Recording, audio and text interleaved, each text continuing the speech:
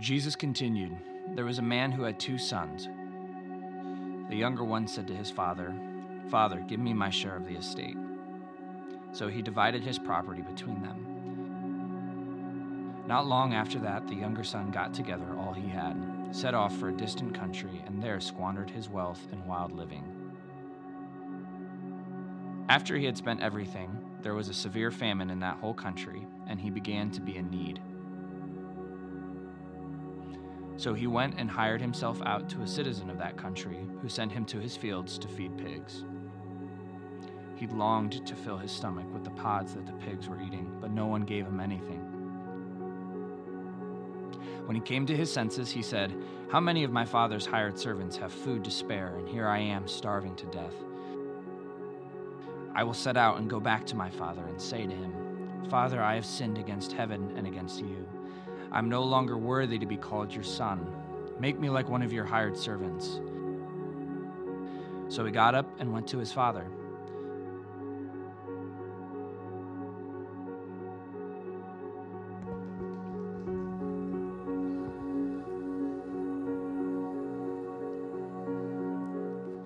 So at one point or another, all of us have thought about running away, whether from a situation, an experience, maybe a person. If you have a toddler in the room, my toddlers have run away from me, right? Or you've thought about running away from home. I did that once.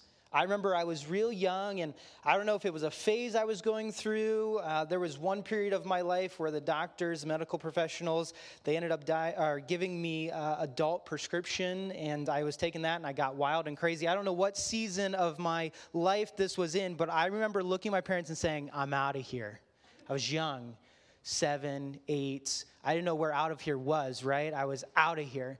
And so I looked at my parents, I was frustrated, I was upset, it didn't make sense, some situation, some experience I had with them, and I looked at my mom and I said, I'm packing my bags, right?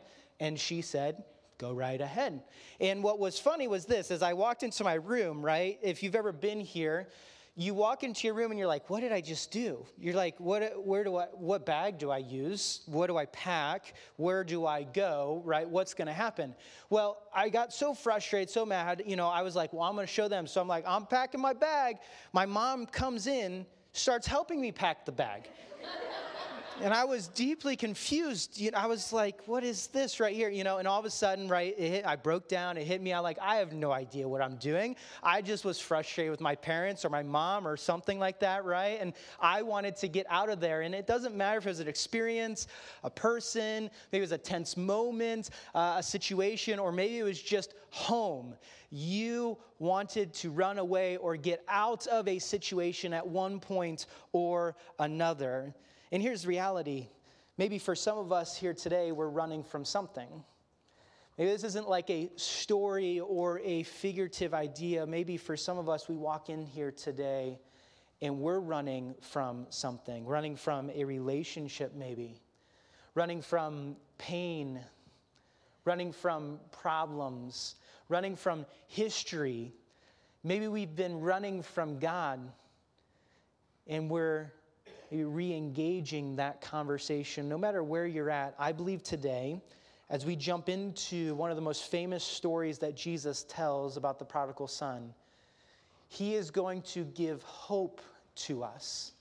And he's going to give hope to us by inviting us home.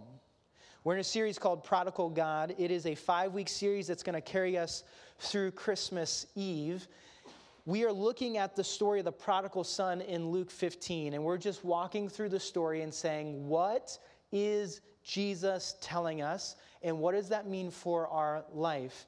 In the midst of this series, we always like to resource you with some things to grab. First is this. On the back wall, you'll see a book. This series is inspired by a book called Prodigal God by Tim Keller. It's like $13 or $14 on Amazon. It'd be worth grabbing. It's a nice quick read. Secondly, we always provide a series guide back on the back wall, and we would invite you to engage with that. Our series guide team does a great job at providing really good resources that connect with where we are going in the series. Our goal is this, is we want you to grow in knowing God's story and knowing your part in God's story. And so that's why we do those series guides and provide those on a series basis. Today, our goal is this, okay? We're going to start dissecting one of the characters inside of this story. If you're here last week, it was very introductory, okay? Today, we're actually going to get into dissecting one of the characters and really getting to the weeds of the story and seeing what's going on. So today, this is what we're going to talk about. The younger son is lost, okay? The younger son is lost, okay? We'll get to what that means and what that looks like. Here's what's interesting, okay? Jesus always had a context to his stories. Jesus always had a context to his stories, and what we looked at last week is we kind of just looked at the surface of the story, the context of the story, and in verse 1 and 2, we see the context kind of come out. It seeps out. This is the audience that Jesus is talking to. Verses 1 and 2, this is where we started last week. Now the tax collectors and the sinners were all gathering around to hear Jesus. But the Pharisees and the teachers of the law muttered, "This man welcomes sinners and eats with them." Jesus' context, this is what I said last week, Jesus' context, his audience influenced his characters. And his characters always had meaning to the context.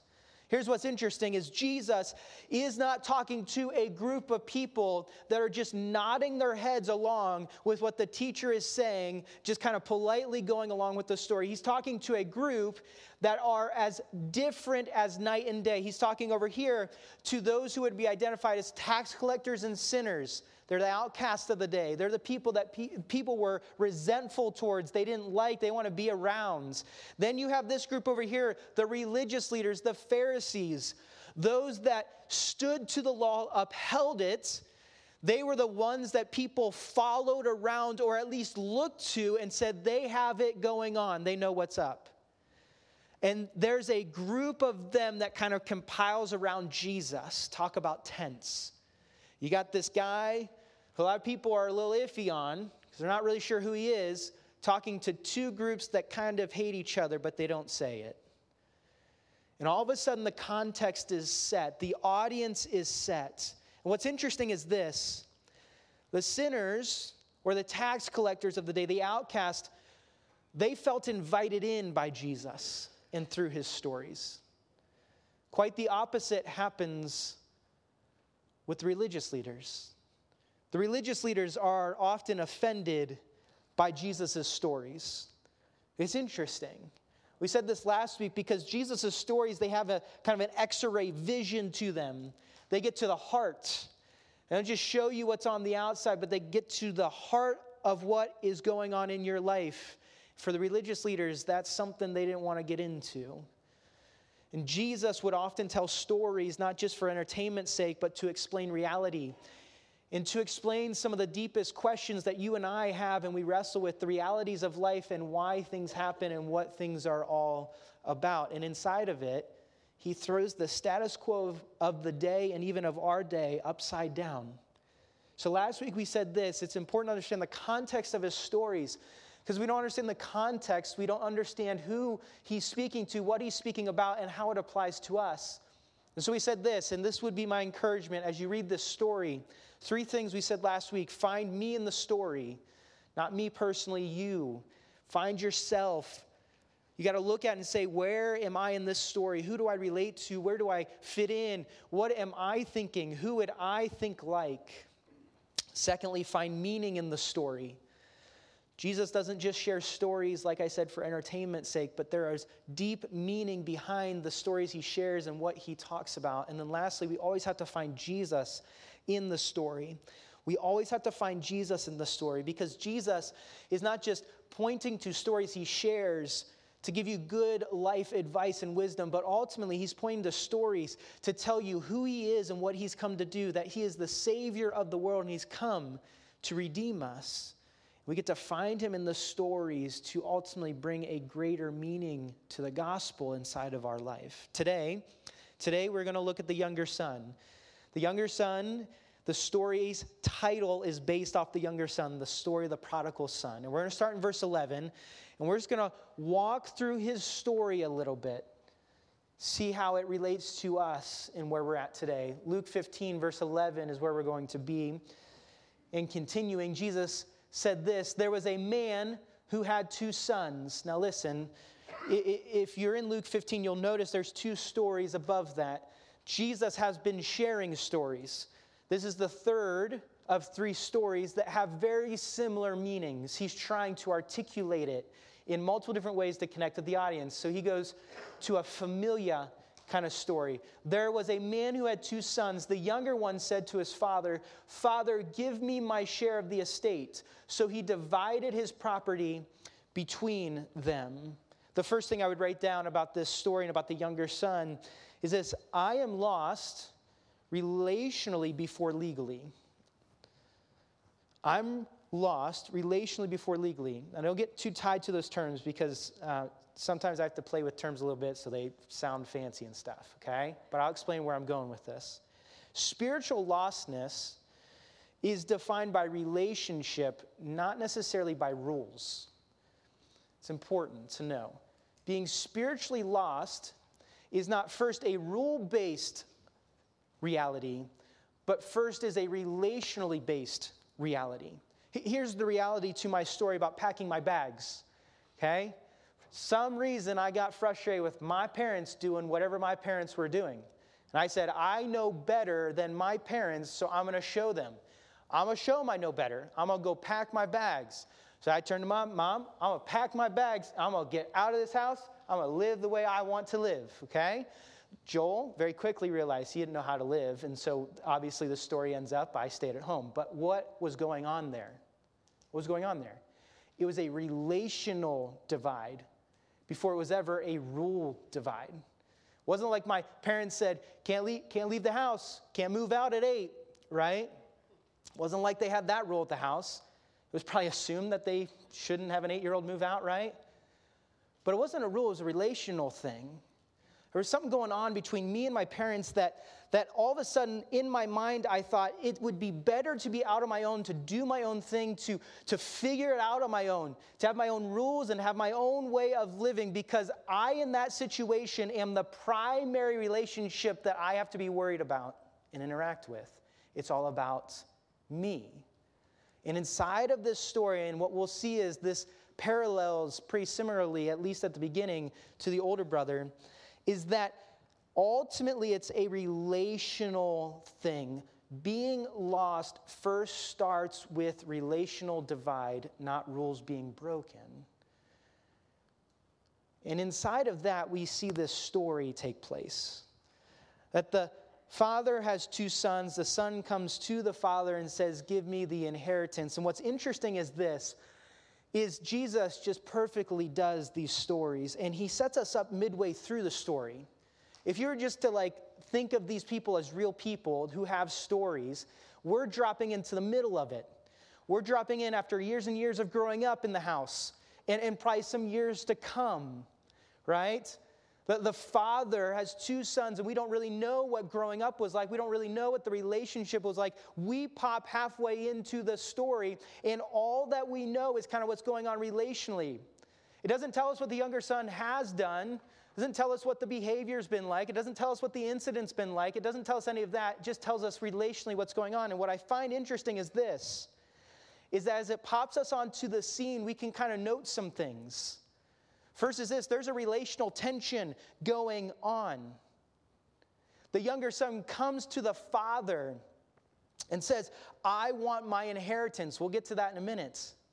What I also find interesting is this, is the father has 2 sons, an older and a younger. Just for a second, just put yourself in their seats.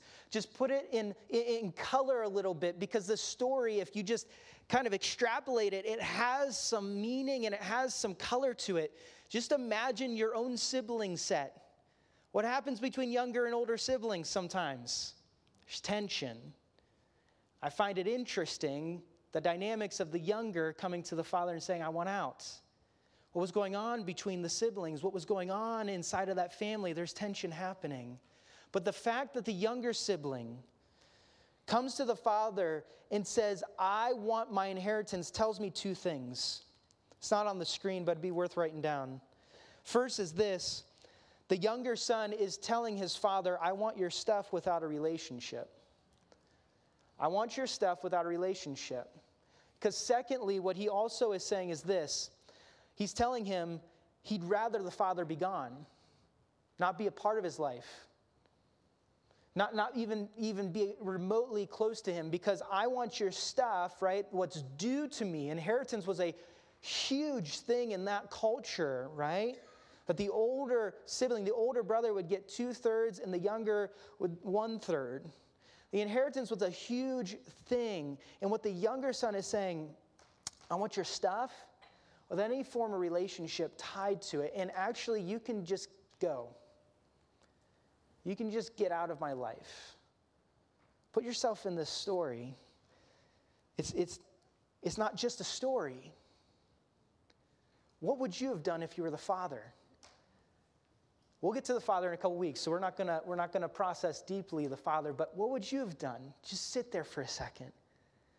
Because I can tell you what I would have done. I'd been like, boy, oh man, you got your work cut out for you now. You come to me, you ask for the inheritance at this point. I've not even passed on to the next life, and you want that from, and then you want to go? Some of us would have been, yeah, right. Some of us would have kicked him out of the house without the inheritance. Some of us would have done chores, right? You're scrubbing the floor with your toothbrush. Some of us would have just hit him and said, knock it off, right? What's interesting is the father's response. Verse 12. This is what it ends as. So he divided his property between them. We'll get to the father, I promise. In week 4, we're going to dive deep into the father. But the audience would have sat there and been dumbfounded. This would have been the plot twist of all plot twists. They probably would have thought, this is an easy story. Younger brother comes to father hits him, tells him to get back to work, and they move on. And for Jesus to say he divided his property among them, they had been like, what are you talking about? This is ridiculous. This is an honor and respect culture that we're talking about. That son doesn't deserve that. That son doesn't deserve to have that inheritance given to him at this point to do whatever he wants with. What is up with the father? What is going on?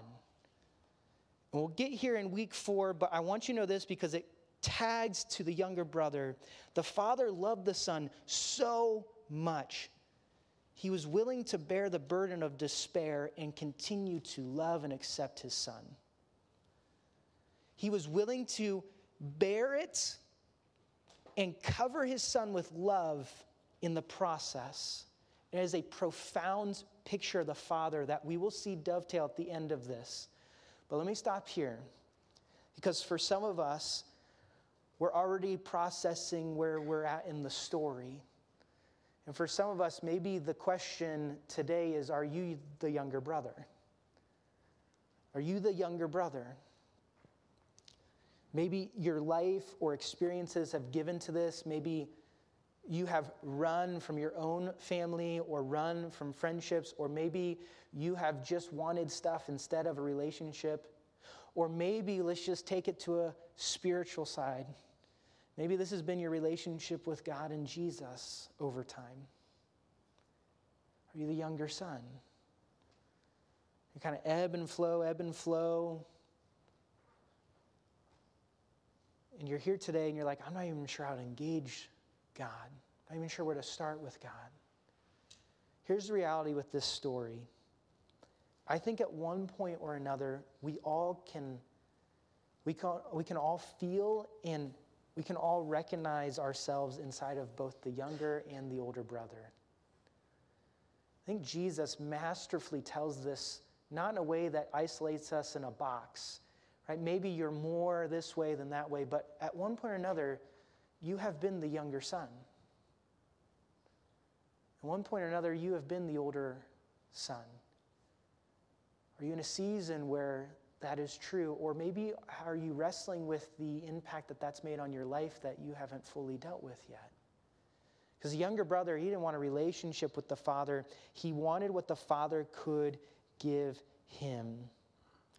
And the question I would ask you is this: are you more worried about what the Father can give you than an actual relationship with the Father himself? The younger brother is more worried about what am I receiving and how is my life going and how can I get ahead than a relationship with the Father himself. Now, let's continue with the story, okay? Because the story is just capturing. He continues, Luke does, writing about Jesus' story here. Jesus continues saying this. Verse 13, not long after that, okay? So note that, right? Jesus is like, he split pretty quick. Got the money, packed his bags, he's out. Younger son got together all he had, set off for a distant country. When I'm sharing this with students, shared this story with students before, I'm like, it's Vegas, baby. They get that, right? He set off for Vegas, and there he squandered his wealth in wild living. All he had, he spent everything. There was a severe famine in the whole country after he spent everything, and he began to be in need. Here's the reality. When it comes to the younger son and when it comes to maybe identifying with him, the reality about being lost is this: you can be lost in wild living. That is one way to be lost. You can be lost in wild living. The younger son is more defined by immoral living rather than moral legalism. And we'll see the dichotomy between the two sons. That the younger son is more defined by immoral living than moral legalism, and honestly can be best described, and Tim Keller describes it as this, as a journey of self-discovery inside of that. This would be someone who's saying, I got to find myself, I got to figure myself out, I want to do what I want to do, live how I want to live, and I'm going to do it the way I want to do it. And so the younger son is playing that out to the full, and he has his entire inheritance to explore that. I don't need the Father. I have it figured out. So I'm getting out of here because I know what's best for me. And the younger son, he sets off for Vegas, like I said. Sets off for a distant country where he was able to squander his wealth. He says it spends everything. He spends absolutely everything. From anything and everything, you just let your mind go wild. He spent it on that. He spent it on that. And he was living his best life now, and he was trying to figure out who he was in the process. Have you ever been there? Or maybe wild living has been a part of your story, and you have felt lost in that. Because here's the thing about wild living. Wild living isn't just all of my money is spent. Yes, resources are spent, but what happens to this son is not only are resources spent, but relationships are spent, and his resume gets spent. Inside of this story, what we figure out very quickly is this: I don't know how to budget when I'm lost. I don't know how to navigate life when I am lost. When I am lost, I tend to spend everything so that I can figure out how to find myself or how to promote myself or how to do best for myself. And what ends up happening is this: I just get more and more and more and more lost because I'm spending everything on anything for the sake of myself, and it never fulfills.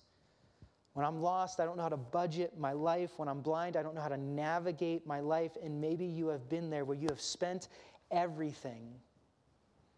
You spent everything, and it doesn't just have to be money. Maybe it's not been that. Maybe it's been relationships. Maybe it's been your resume. Maybe it's been religion. We'll get to that next week. The reality is this: you can spend everything. What's interesting about this story is a famine hits. You see the slow domino of the story here. That he spends everything, and at the same time a famine hits, and this dude is at the bottom of the barrel, most literally. Spent everything, and now everything around him is spent. He spent everything, and everyone around him is like, don't want to help that dude. I'm not sure about that guy. I don't know, is he worth helping out? And imagine he is at his wit's ends, and he develops a great need. Because wild living leads to spending everything, leads to a great need. And that great need is often experienced and felt. That great need is understood inside of the ditch of life, per se. I think the younger son comes to a realization of his need because of the depth of need that he is in. Here's what Jesus says after he goes off and spends everything. So he went and hired himself out to a citizen of that country, sent him to his fields to feed pigs. He longed to fill his stomach with the pods that the pigs were eating, but no one gave him anything. The younger son had to find something to keep him alive. So he goes and becomes a pig caretaker. He's feeding pigs, which you and I look at and we're like, that's nasty. But that would have been undignified for him, not just nasty. But undignified in a Jewish context for a Jew to work with an unholy, unclean animal. So Jesus, another plot twist, is like, let's enter into this world a little bit. Starts to get dirty, starts to get messy, and every religious leader is like, dude deserves it, man. That's just nasty. And what is he doing? And oh, a pig? What's going on? He is at the bottom, not just of the barrel when it comes to need, but socially, this guy's a deep outcast now. Can't supply for himself, can't support for himself, can't even figure out how to feed himself, and then he has to work with pigs? It's nasty. And the reality is this, for some of us, that's where we've been. We've spent everything on wild living, resources are spent, and then we've hit the bottom of the barrel. And if you're here and that's your story, you're welcome here. If you're lost and that's your story, you're welcome here. If you're broken and that's your story, you're welcome here. If you've been in a season where that's your story and you have not walked through that, you're welcome here. Because here's what I believe, and this is what we're going to see here. The story takes another turn, another little plot twist, is that in your deepest need is when you find your greatest help. In your deepest need is when I think Jesus meets us in such powerful ways. Why? Well, let's keep reading the story here. Find yourself in the story, verse 17.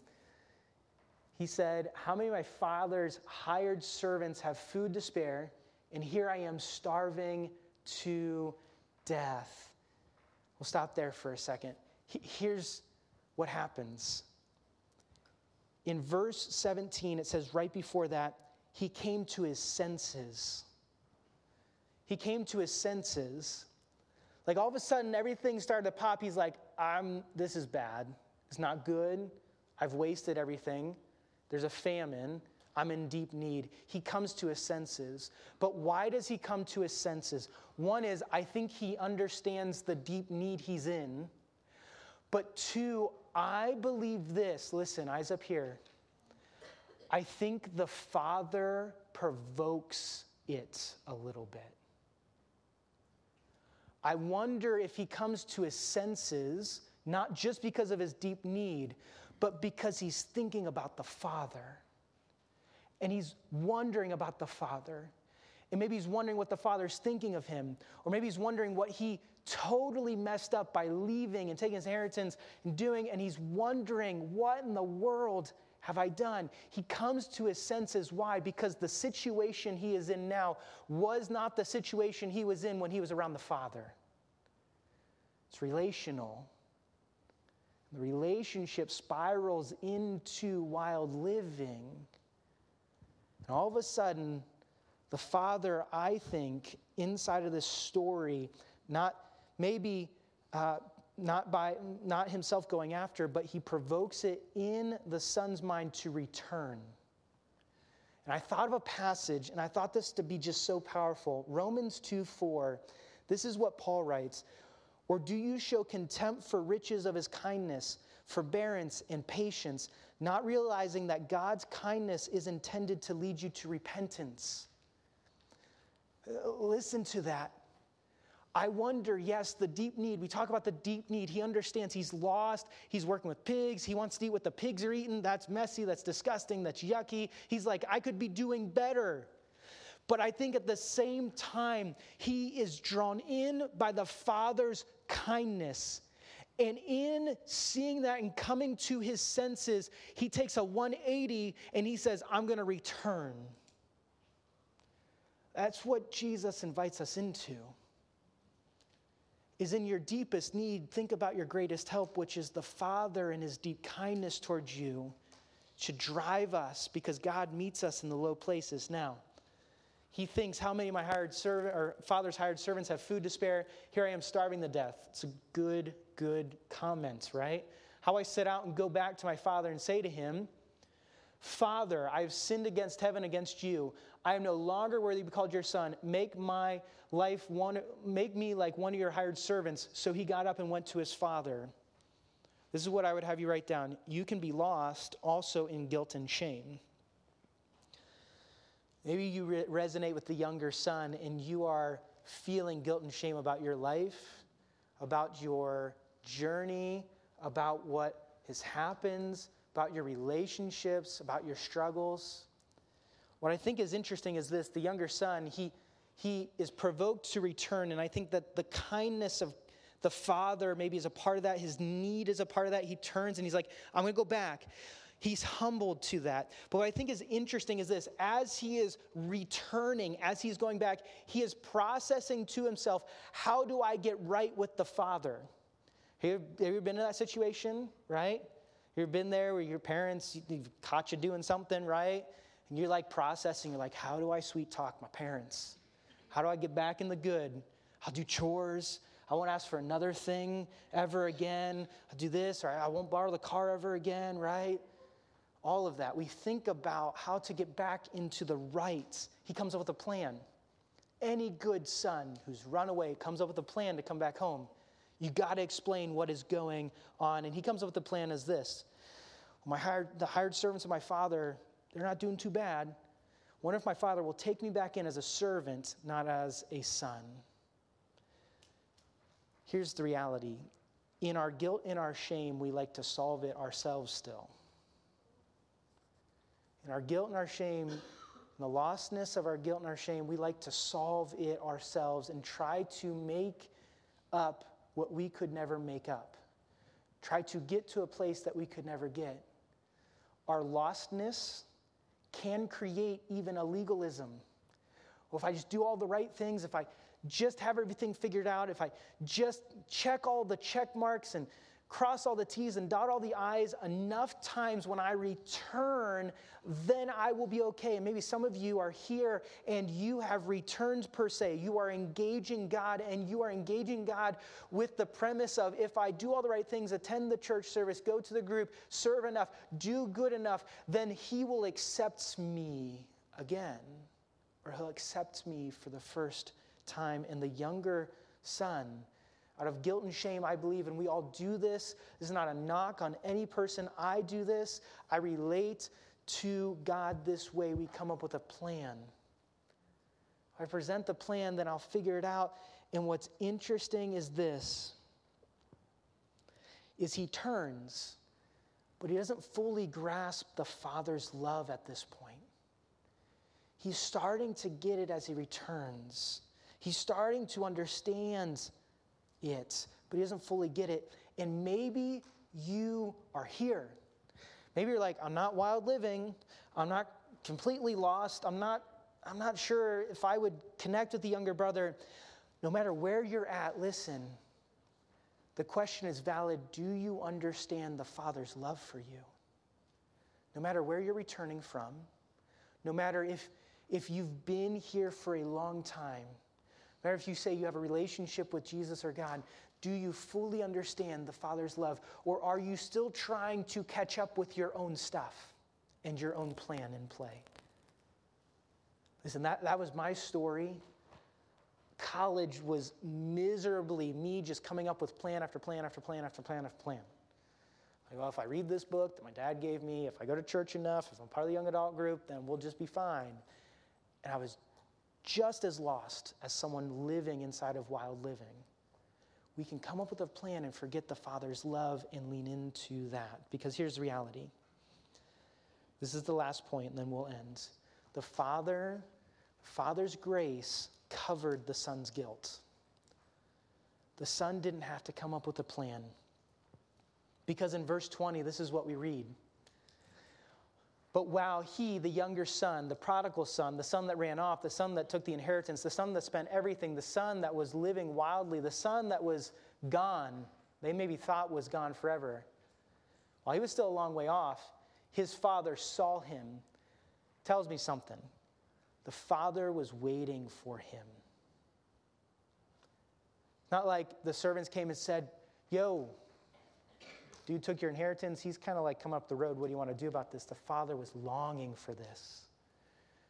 And he was filled with compassion for him. He ran to his son, threw his arms around him, and kissed him. Plot twist, again. They would have been like, again? Gave him his inheritance? Dude comes back, and he goes and hugs him? This would have been shocking in so many ways. First is this. Come on now. Father has compassion and mercy. Yeah, right.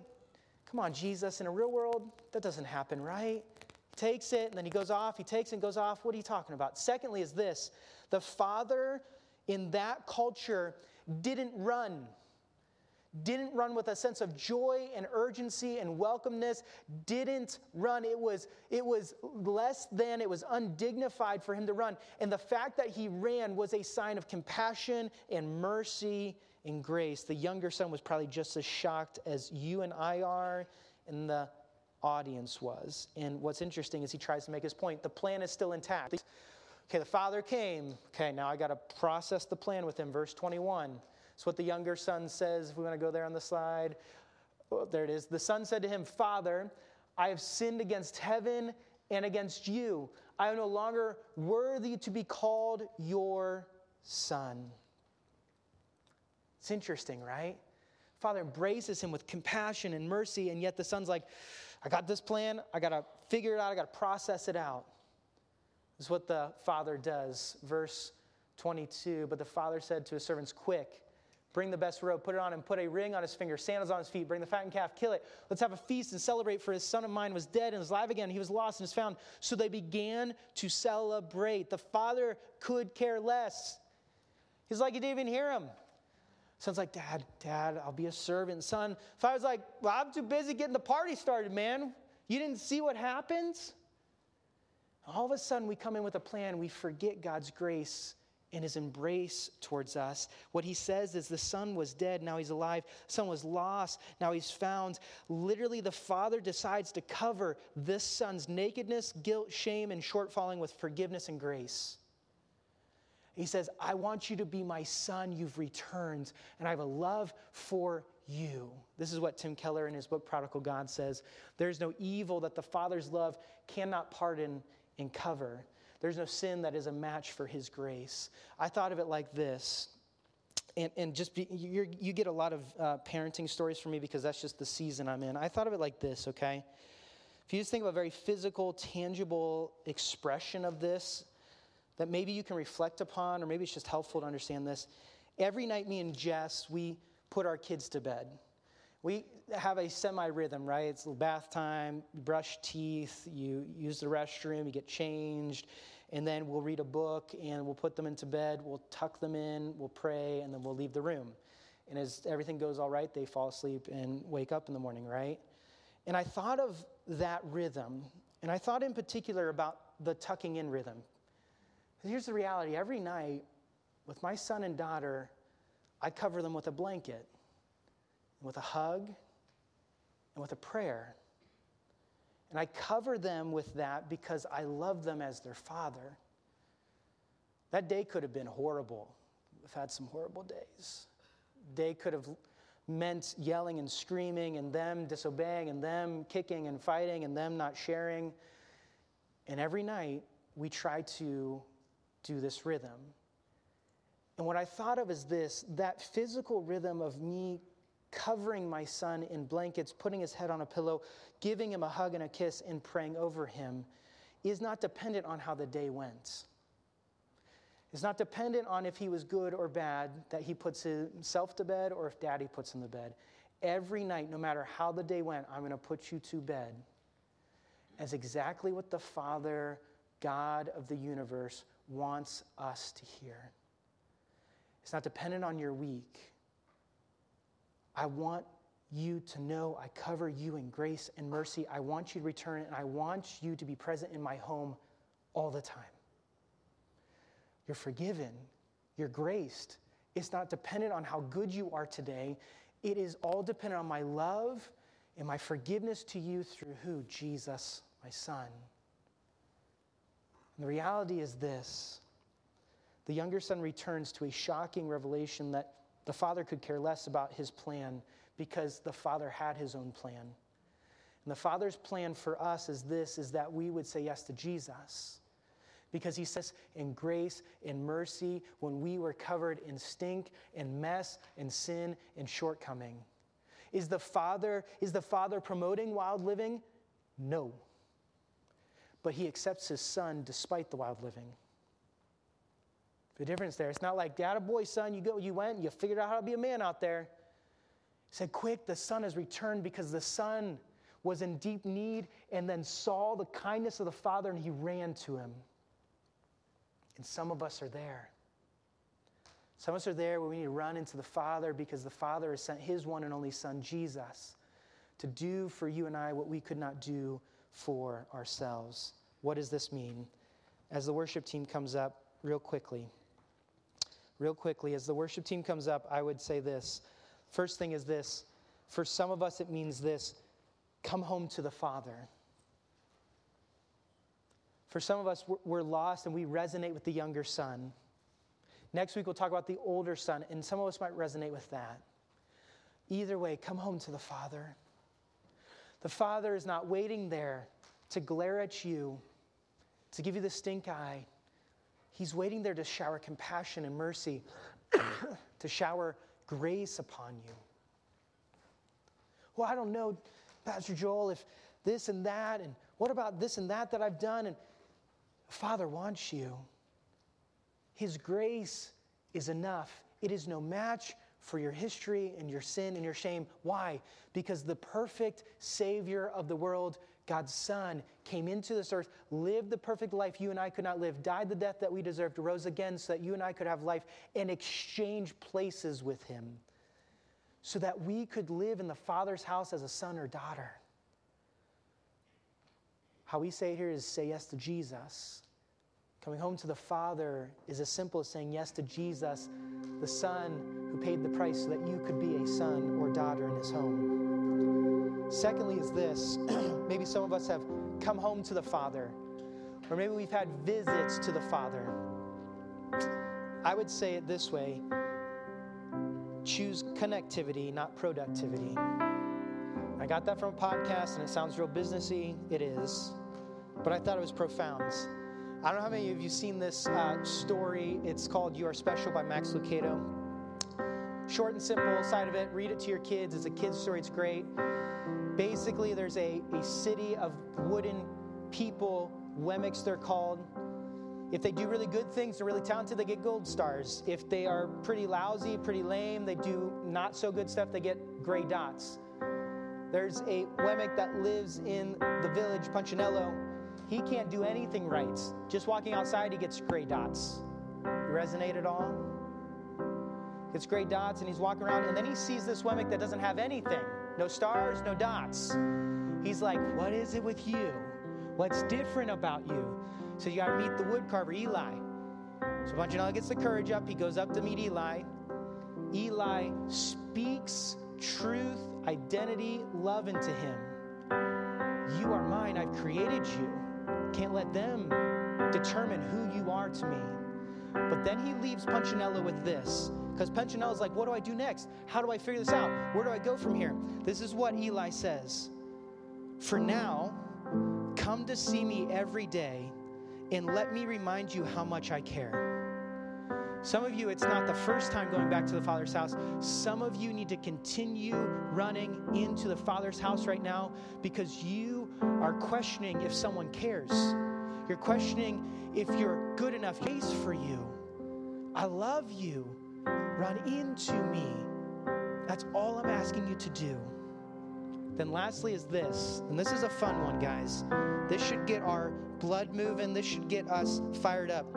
we not only come home to the Father, we choose connectivity, not productivity, but we celebrate church. We celebrate.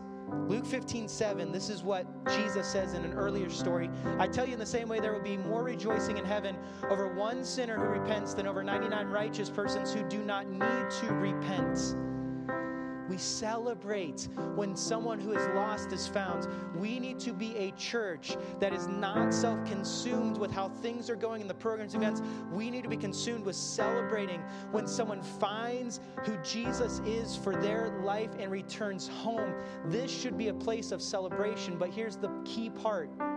If you've said yes to Jesus, before we can celebrate, we need to care. We need to care about the lost and those who don't know Jesus. Celebration comes out of us caring and pointing people to Jesus. I was struck upon this quote from Just Mercy this weekend. Each of us is more than the worst thing we have done. There are people out there who are lost. We need to care for the lost, no matter who they are, where they're from, what's going on. Because Jesus invites us all in. And so, Father, we come to you and we just want to sing this last song to you as an echo of our hearts, as a way to celebrate you and what you have invited us into. Father, with your grace and mercy, would you lead us in this time?